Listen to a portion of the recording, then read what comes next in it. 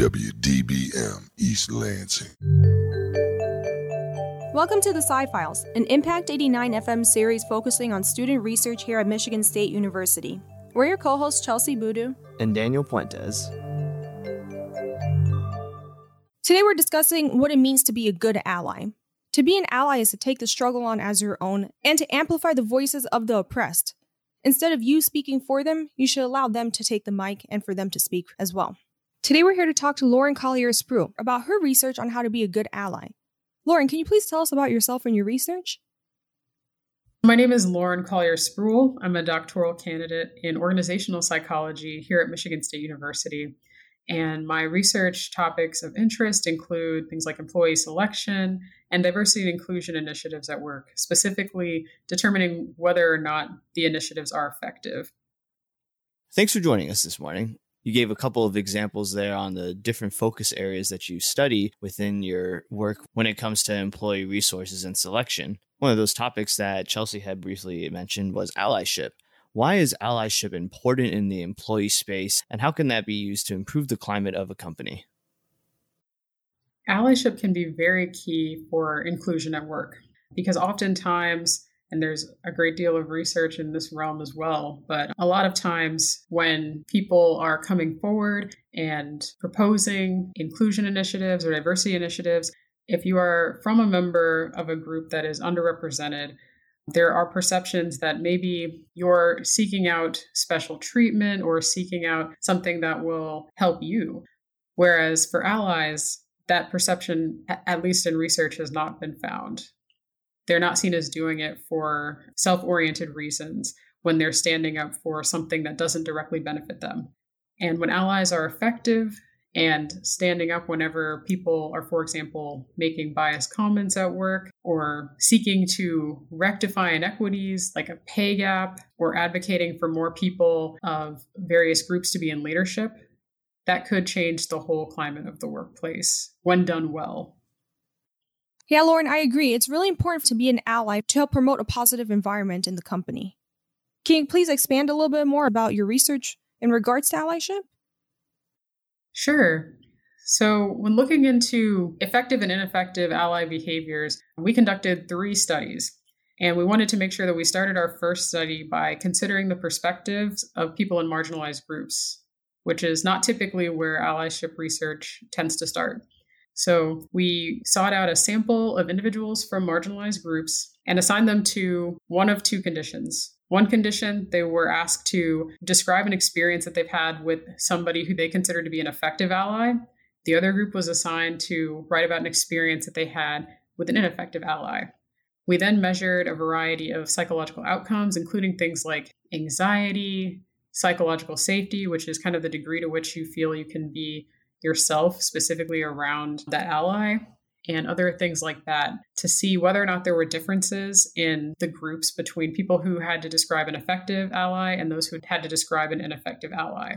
And the goal in doing this was to see whether it mattered at all what kind of ally somebody was in terms of the outcome of how marginalized group members feel.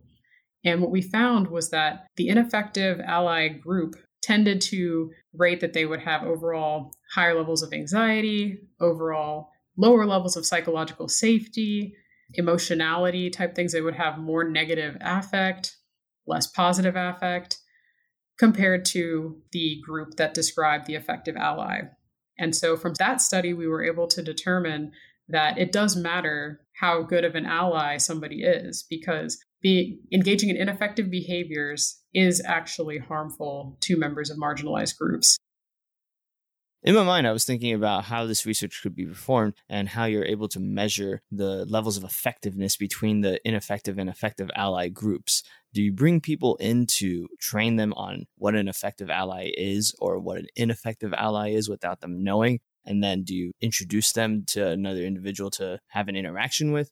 How does this work? That's a good question, and something that I know myself and other members of the research team went back and forth on quite a bit. So for us, we decided to do an entirely online survey style study to conduct this entire project. So what we did was we gave a few definitional phrases to kind of explain to people what we're looking for when we mean effective ally and ineffective ally, but we left it mostly up to the participant to decide whether the person they were talking about fell into the effective or ineffective category. And we wanted to do this because we considered members of marginalized groups to be subject matter experts on the topic of ally performance. Because oftentimes people have many years of experience of either having effective allies or having people who you thought would be effective allies, but potentially ultimately let you down. And so we chose to leave the discretion up to our participants to tell us who was who. I really like that the participants were able to say whether their ally was effective or ineffective instead of being told by you and your research group. Whenever they were categorizing these allies, were they supposed to choose a specific person like their boss or their coworkers, for example, or did they just pick anyone that they thought about? For this study, we also left that to the discretion of the participant, but we did ask them to specify their relationship with the person that they listed as an ally. Most of the people actually fell into the close friend category. I think about 26% of the participants described their ally as a close friend. But also around the ballpark of 21% described their ally as being a complete stranger. And so it was interesting to see the various types of people that would come up during the course of this study as serving in the ally role. We found that close friends and strangers actually did not differ from one another in being effective or ineffective allies. So you could be an effective ally and be a complete stranger to someone. You could be a close friend who was not a great ally. And so that was another interesting thing to find. That's interesting that 21% of the people that were described as allies were actually complete strangers. You had mentioned earlier that your research is consisting of these 3 different projects, where the first one you focused on was based on the perspectives of allyship. Could you expand on what your second project was? Sure. For the second study, we really wanted to build on the results of the first study. So once we had a variety of open-ended responses to what makes somebody an effective ally, what makes somebody an ineffective ally, the next step was to figure out how to make something that we could kind of go forth and measure it quantitatively. So we wanted to develop our own measure of effective and ineffective ally behaviors. I generated 422 survey items that were meant to tap into effective behaviors and ineffective behaviors.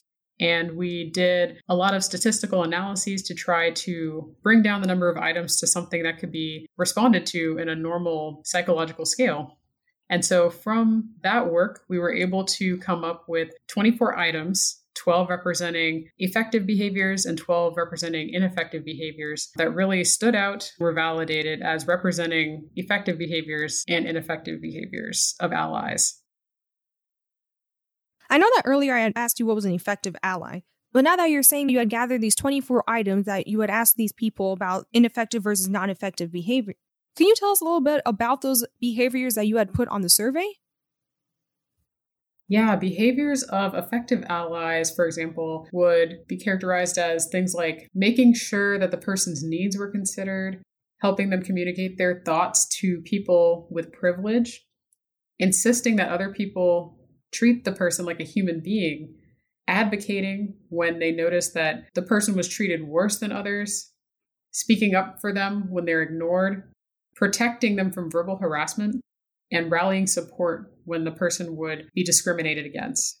The final items that ended up in the survey were the ones that we found by kind of presenting what we had to an entirely new sample of people to see where the items fell out, which ones grouped together well, and which ones we could feel confident in keeping for our final measure. So following the analyses, we found that items that would fall into the ineffective ally behavior category would be examples like refused to listen to my concerns, asked me inappropriate questions about my identity, made offensive comments about my group, did not address the offensive behaviors of others, made excuses for the biased comments of others, and was patronizing toward me were examples of ineffective behaviors. You would think that people would think these behaviors are ineffective, but microaggressions are always happening in the workplace, and people don't even realize that they're performing these microaggressions sometimes. Between these 2 studies, did you use the information from the first study to create the questions for the second study that you had just described? Each of these studies had their own sample. So we selected one group of people for the first study, and an entirely second group of people for the second study. All of the questions that were created for the second study came directly from the qualitative findings that we found in the first study. For each participant's response, I would generate 1 to 3 questions based on what they shared about their experience. And from there, we actually engaged in a little bit of qualitative coding to help determine which questions should end up in the final survey. And from there, we presented it to the entirely different second group of people, had them respond to it, and then used factor analysis specifically to help us determine which items to keep and which ones would not end up in the final scale. I'm glad that you kept the participants separate throughout the study, especially because you were able to gather the questions from the first group of people to then translate it to the questions for the second group of people. You had mentioned something called factor analysis, and it's not something that we've mentioned too much over here on the Sci-Files. Can you please explain to our audience what is factor analysis?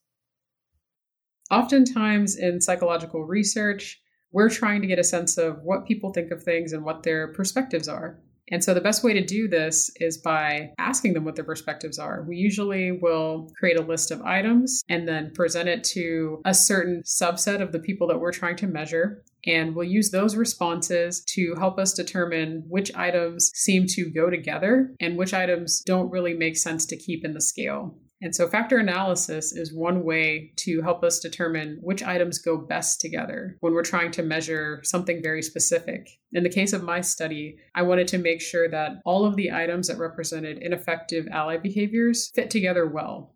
And so the ones that ended up being selected into my final measure were all things that fit together quite well. Same for the effective behaviors measure. All of those items also had what we call high factor loadings, which means that they all fit together well. And those were kept for the effective behavioral measure. When we do this, we feel more confident that we have a measure that is tapping into the construct of interest in the best way possible. Now that we have a deep understanding on both of the studies that you performed within this research project, what does the third project comprise of, and how do you build on the work that you've done within those first 2 studies? For the third study, we wanted to see how members of majority groups, this would be individuals who fall into the category of white, heterosexual, cisgendered, engage in allyship behaviors more broadly and get a sense of how they respond to 3 different workplace scenarios. So what we did was we just showed them the scenarios of discriminatory events, also drawn from the first study, and asked them open-ended, how would you respond? Each participant would write out their response, and then following their response, we would also ask them whether they would engage in any of the behaviors that we had developed for the survey in the second study. The final thing they did was completed a variety of personality measures, and we wanted to use that to determine whether or not there were any personality measures. So for the third study, we asked members of majority groups, so this would be individuals who are white, heterosexual, cisgendered, to respond to 3 workplace scenarios. And we asked them specifically to write out what they would do if they were in the situation they were witnessing what they saw in the scenarios.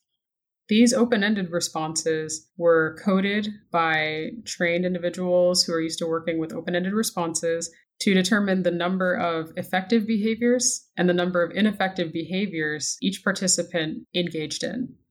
In addition to this qualitative measure, we also used the survey that we had from the second study, reframed it so that a person is talking about themselves rather than reporting on someone else, and asked each participant to note which behaviors they engaged in or would engage in for each scenario to get a second measure of allyship behavior. Lastly, participants then completed a variety of personality measures, which we then wanted to use to see which personality measures, things like their willingness to learn about marginalized groups, their moral identity, the degree to which they have empathy and perspective taking, whether or not they engage in behaviors because they're motivated to not appear prejudiced. We looked at a variety of these things so that we would be able to determine which ones could be related to engaging in effective behaviors and which ones could be related to engaging in ineffective behaviors. That's a really cool study. Someone's willingness to learn and to find the resources to help better themselves is really important. And as you were saying, things like their morals and their identity and their perspectives are also things that are important as well, because it has to do with the foundation of who they are. I especially liked how you said that some people may do things to appear to be not prejudiced. And that's something that personally irks me because I don't like whenever people just do something just to fit in or just because they want to please people. It should be because they actually want to do it and that they want to be a supporter and an ally for people who are underrepresented. How do you define someone's morals and how do you conduct this survey without being biased? Social desirability bias is something that comes up quite frequently in conversation and psychological research. A great deal of the time, we are asking people to self-report on a variety of things that we're hoping to measure psychologically. So, for example, moral identity. We would just be asking people to rate their own self-importance of moral identity using items that are measured on a 1 to 5 scale. However, for the measure of allyship behaviors, where we were asking people to write in their open-ended response in terms of what they would do. In doing that, we were hoping to get a slightly more accurate measure of what they would actually do in that situation. Rather than asking them to self-report and check a box on our scale that we created, we did figure in that there would be some sort of social desirability bias there. However, for the survey items that measured like personality or willingness to learn about marginalized groups, all of that was based on the participants' perspective and what they self-reported. In research, many people who are involved in psychological research are often making trade-offs.